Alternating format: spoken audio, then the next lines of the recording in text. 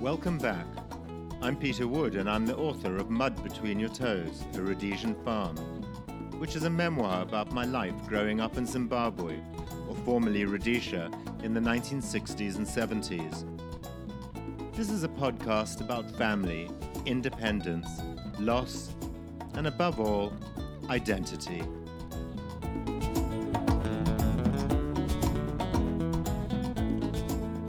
Welcome back to part 2 of my big fat 16th birthday weekend. In my previous episode, we had a fairly hairy experience camping on the farm. We had also learned, thanks to Special Branch, that Msitwi farm was due to be attacked that Saturday night. So clearly the prelude to my party hadn't exactly gone off to an auspicious start. Whether there were terrorists on the farm planning to attack the house that night was neither here nor there. There was just too much to do, too much to think about. The next day, the household kicked into party mode. Afternoons in Africa are generally so quiet that for those more used to city life, it can be almost unbearable. Of course, the silence is always broken by the mournful bush doves or the go-away birds.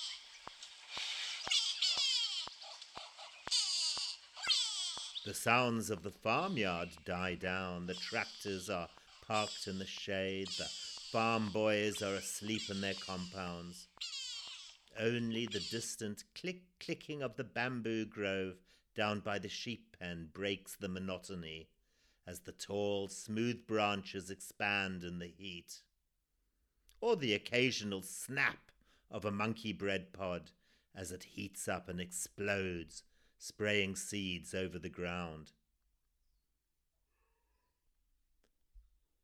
But on this particular afternoon, the homestead was a hive of activity. From the pool area, there were intermittent splashes and shouts as the kids swam and played, or lounged under the thatch rondavel by the water's edge.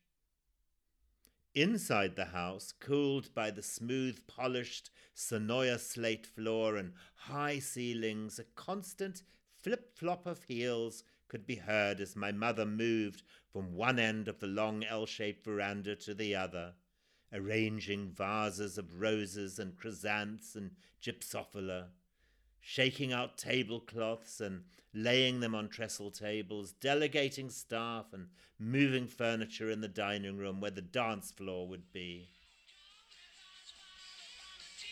Vinyl records were carefully being stacked in order of play next to the old Bush stereo. 5 fast, 1 slow, 4 fast, 1 slow, 2 fast, 2 slow. Towards the end of the evening, the music would all be slow shuffles, allowing the teenagers to become more intimate. Most of the records came from my cousin Madeleine. Her mother, Sue, managed to get all the records for free from Gallo, where she worked. My own collection was questionable, not entirely surprising given my father's loathing of anything musical.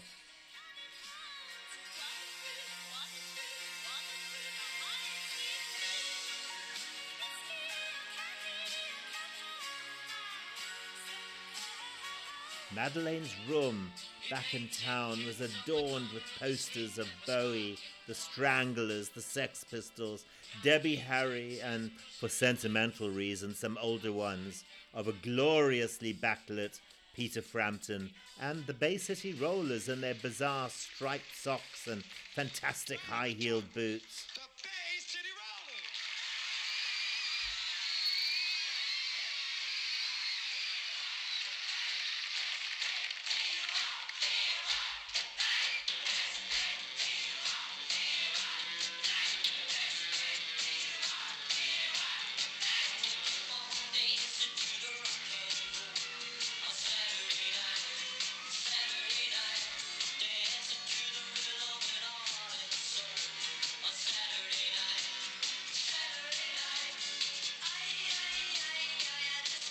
Her bed was always strewn with well-worn copies of smash hits or Melody Maker sent out from the UK by her dad.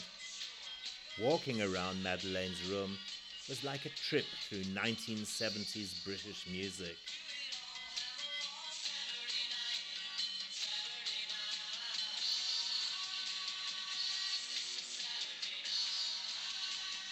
Back on the farm down at the guest cottage, the girls were busy with curling tongs, making up, trying on clothes.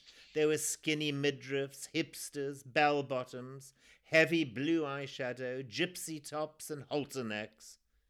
Despite the international sanctions, Estee Lauder and Revlon still managed to get through.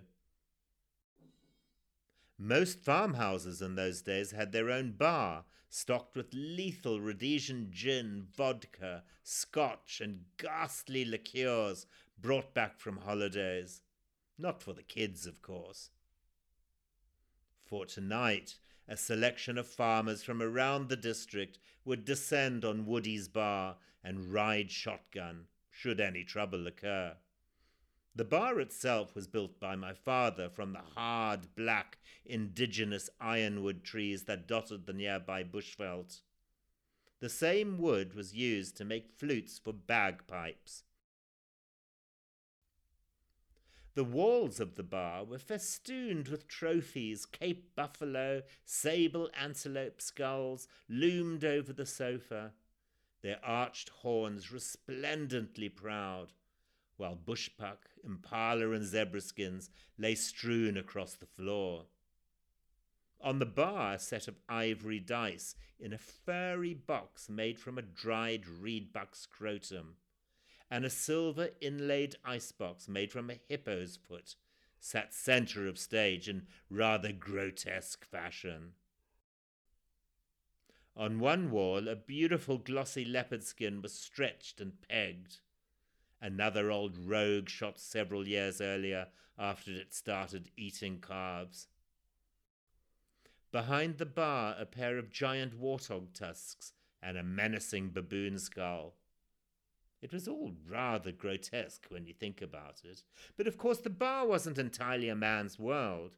My mother still managed to create a feeling of comfort by arranging vases of dried flowers cut from the bush. There were pampas, bulrush, dried calabash, Chinese lantern, and papyrus.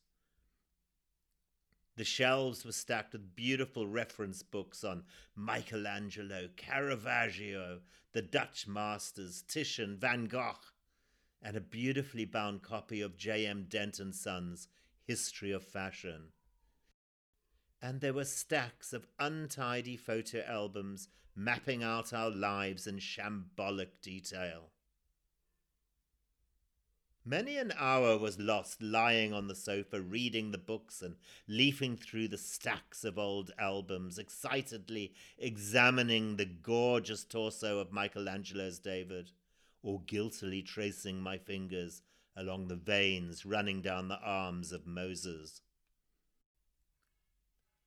There were certificates from the Pioneer Society, proudly stating us as grandsons of pioneers.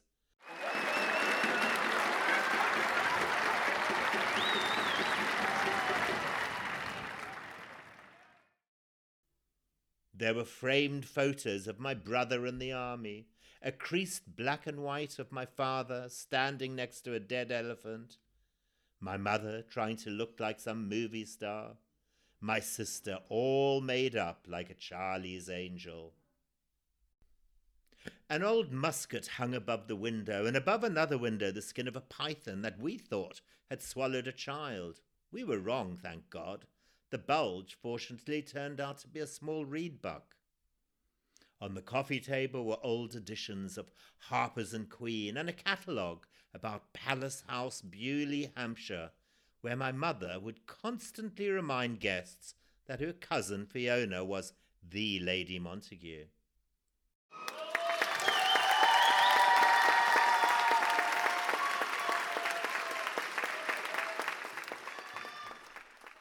In the spacious kitchen and out of the back of the house, Fred, our cook, was issuing orders to the staff. Fred was in his element. He loved the drama of these parties, the time to show off his skills, his knowledge.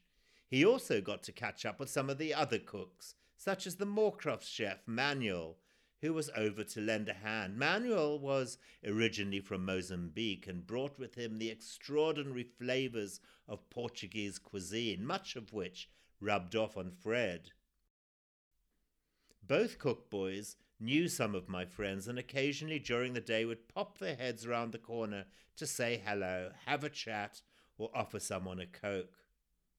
Fred, like most long-serving staff, was well versed in my parents' moods, their movements, their habits, but more importantly, he had witnessed the work that had gone into this hard, unforgiving farm and had watched it prosper. Indeed, Fred came to open up Mositwi with my dad back in the 1950s, even before my parents were married. Like many good head chefs, Fred was an important figure both amongst his peers and their employers in the district. When he answered the phone, he would take in our surname and announce, "Hello, Fred Wood here," much to the amusement or confusion of the caller. We weren't to know that this use of the master's surname originated in the slave quarters of British West Indies. Macarena, the Harrington's nanny, had learned her English from Jean Harrington and spoke such perfect Queen's English that callers would often mistake her for Jean. Fred was overseeing the food and drinks for the party. A huge zinc tub out at the back near the boiler was filled with blocks of ice, cool drinks and beers. A bottle opener tied by a nylon twine hung from the handle of the tub. A large Virginia ham, boiled in spices and ginger beer, was being sliced onto large platters. Salads were being tossed, and trifles and creme caramels were being turned out onto glass trays. Small dishes of homemade antelope biltong was being delicately sliced into small snack dishes to be taken down to the bar, as were roasted monkey nuts and farfar, a curried Indian snack.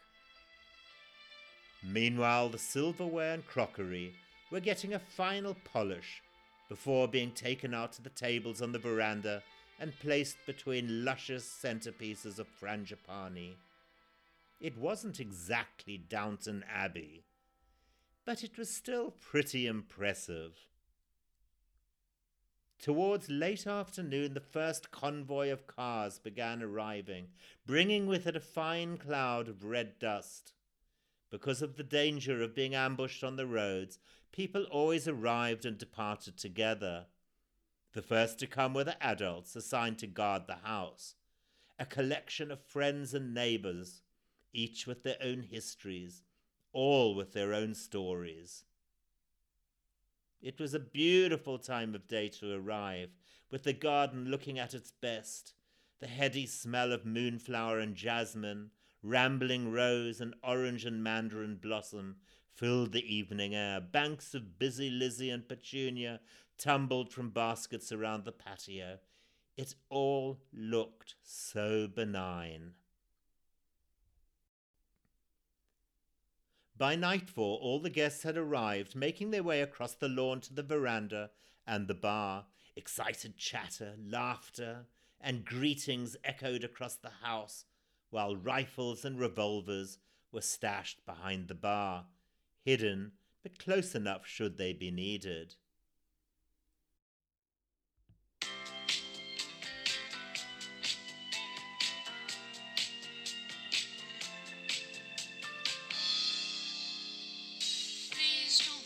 The party got off to a great start. The adults got sloshed.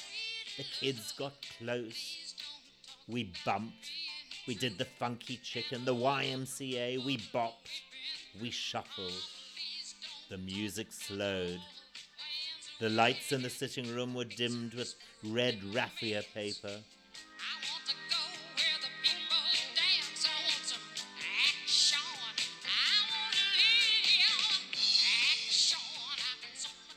The old folks forgot about the war. and got sloshed. On the dance floor, eager mouths and hungry fingers probed the teenage flesh.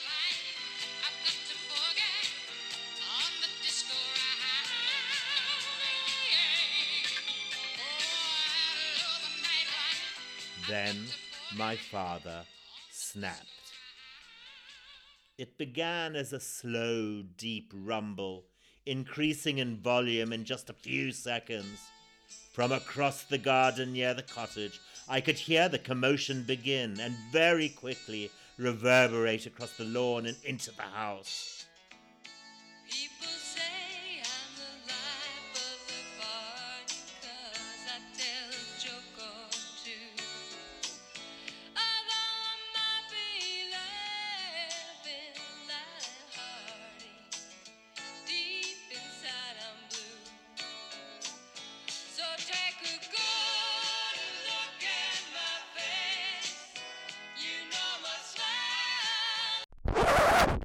Silence quickly descended. The needle on the record player rudely screeched across my Linda Ronstadt. The rooms, 1 second ambient and dark, were now unceremoniously thrown into bright light. Confused, dazed, and inebriated kids caught unawares. A couple of rather plain wallflowers were standing in one corner with wide eyes, observing the hoo-ha. Concerned adults stumbled out of the bar, weapons cocked, their eyes darting around to see what was afoot. My father, unfortunately, had walked in on 2 teenagers entwined on the double bed in the cottage. His outrage in having discovered this disgusting carnal act of indecency, together with the knowledge that we might expect an attack from terrorists at any moment, was enough to bring him crashing to his senses. My father was someone who didn't particularly enjoy music, children, and, quite possibly, sex, in that order. And this was the perfect time to end off, round off, and fucking well cool off. His voice bellowed across the lawn and continued unabated for a full 10 minutes, by which time any chance of recreating the atmosphere had long since evaporated. Several weeks of careful planning down the drain in a matter of seconds.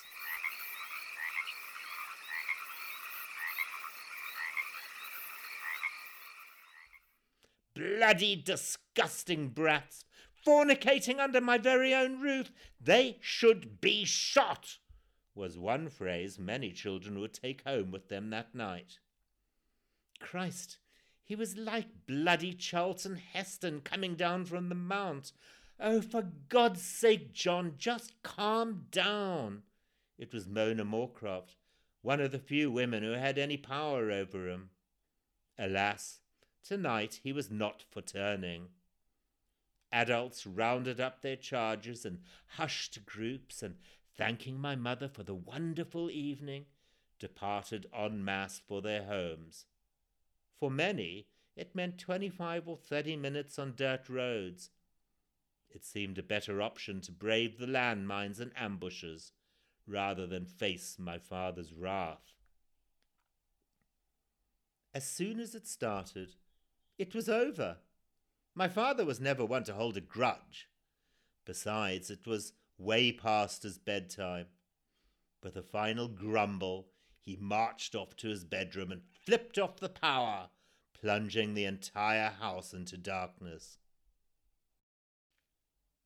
The kids from Salisbury had to stay the night, and very soon muffled laughter or murmured conversation could be heard from distant corners of the building, as friends and newfound lovers recapped the night's activities.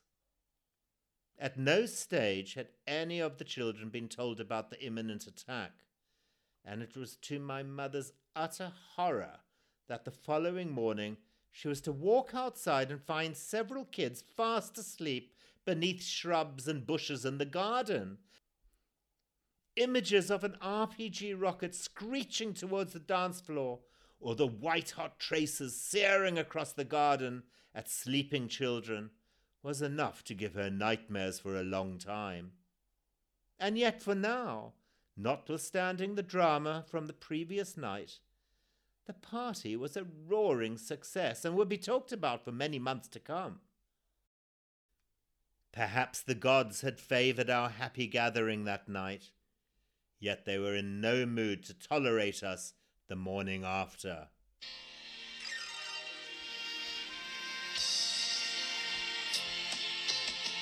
There's got to be a morning after.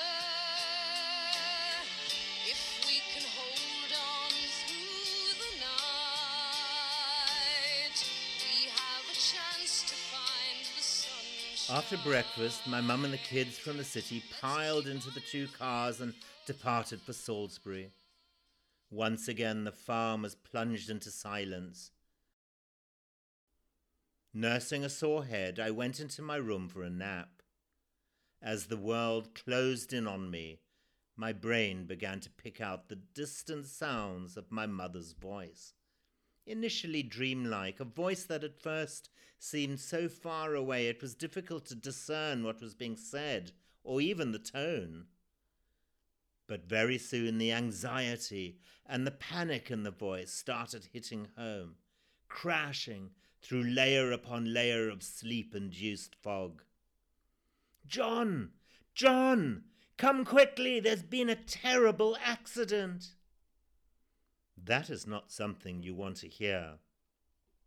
My immediate reaction, naturally, was to believe that they had been ambushed. The sudden guilt, the anxiety, and the horror is impossible to describe. This was my party, these were my friends, and of course it was my responsibility. We had assured their parents that we would take good care of them. My dad and I rushed outside to meet my mother, my father taking control, calming, dependable, solid. In the panic and commotion, the story began to unfold. Foxy had taken the lead in the rental car. His passengers were my cousin Madeleine, her friend Beverly, and Spike and Sean in the back. On Bev's lap was Bella, my dog, who had unexpectedly come into heat and was going into town to get laid by some pedigree mate. 2 minutes behind came my mum with the rest of the guests. As she drove over the rise in the road, she instantly saw the rental car pulled over to one side. For God's sake, surely they don't want to spend a penny so soon, she grumbled. Then her heart lurched. Christ, they've been attacked! From all 4 doors, kids were falling out. Smoke or steam rose from the front of the car in a thick cloud. Children fell to the ground, faces contorted in confusion and shock. From my mother's vantage point, it did indeed look like an attack. But where the hell were the terrorists? Where were the flashes of the AK-47s? The bush around either side of the road was fairly barren, having been eaten down by the cattle. I mean, it was the dry season. Could it be a landmine? For the next 20 seconds, no one spoke, until she pulled her car alongside and discovered the real story. The front end of the Datsun seemed to have crumpled like paper and disappeared up under the front seats. A huge white concrete culvert protecting a storm drain had literally been sliced diagonally in 2 by the impact. Taking in the situation in an instant, noting the blood pouring from Sean's face, Foxy sitting on the ground in shock, Madeleine and Beverly appearing to be okay, albeit dazed. Her terror immediately turned to anger. "What the bloody hell's happened?" she demanded. It was a perfectly straight road. What could possibly have gone wrong? Clearly it was an accident, but why, for God's sake? In broad daylight, on a straight road, in a rented car being illegally driven by a 16-year-old? A quick head count ensured that no one was missing or dying. She put her first aid to work. Sean had bitten straight through his tongue, causing severe bleeding but little pain. He would have a lisp for the rest of his life, but it was a great pull on the ladies. Foxy had broken his nose on the steering wheel, managed to give himself a really nice shiner, and was more in shock than anything else. Beverly had a gash in her face that would need stitches, and Spike had a cut on his leg that would leave a scar for life. Fortunately, all farmers' wives did first aid lessons each week, and my mother was able to patch up the bleeding without much fuss. But it was the shock that worried her most. Shock she knew was a killer.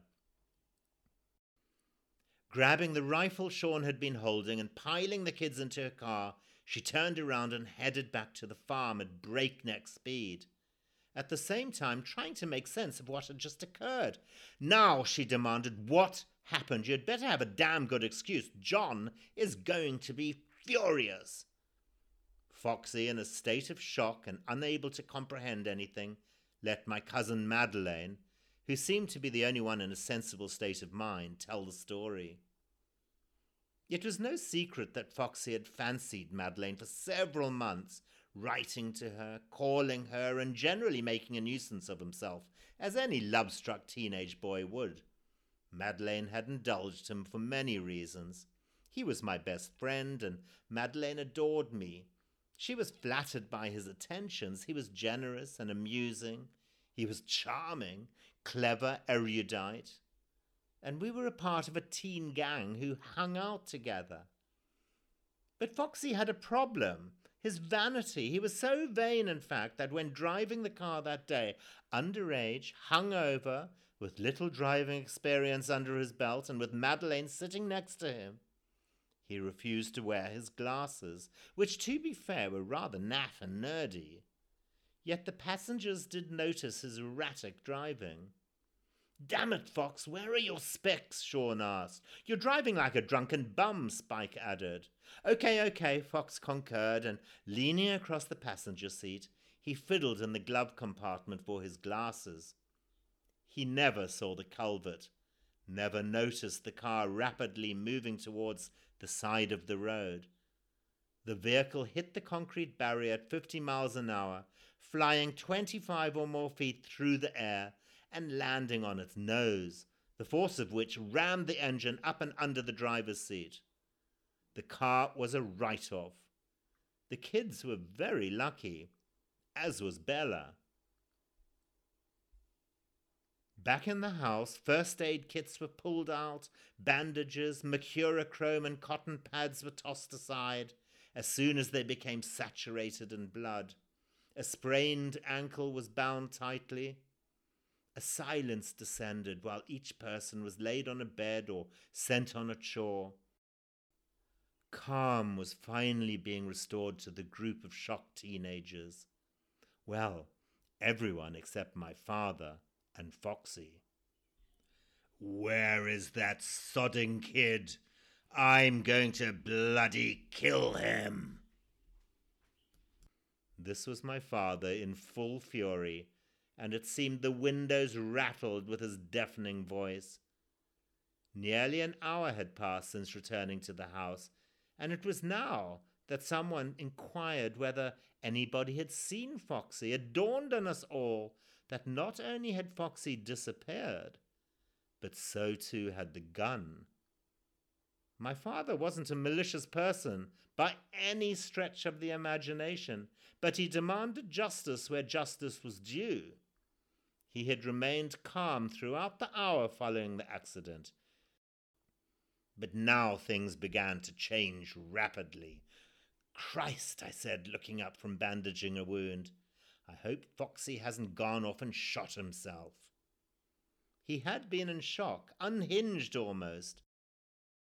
Fortunately, as soon as my father realized that Foxy was missing and had taken the gun, he changed tack and quietened down. For the next 10 minutes, we could hear my father walking around the house, calling in a softer voice. "Look, David, please show yourself. I'm not angry, just worried. Come on out now." Like a hunter, my dad stalked the house. Cupboards clicked open, then closed. Bedspreads were gently lifted. Doors squeaked open. then closed again. Minutes passed. Fred, wanaz ipi David. I konabas Kabangalapa cottage. Everyone strained to hear the crack of the rifle. Oh, please, Foxy, don't do anything stupid. My initial shock was now turning to anger as I digested the events. What the fuck was he up to? Fucking Fox, such a show-off. He could have killed you guys, you know. He could have killed Bella. What in God's name was he thinking? At that moment we heard my father's voice, steadily talking from one of the spare rooms in the cottage. Come out now, David. Just come quietly. And please put that gun down immediately. Nothing will happen to you. You're not in any trouble. From out under a bed, Foxy emerged, stealthily, shamefaced, but alive, ashen white. Without another word, my dad took the rifle and walked calmly back across the lawn and into the main house. The party was over.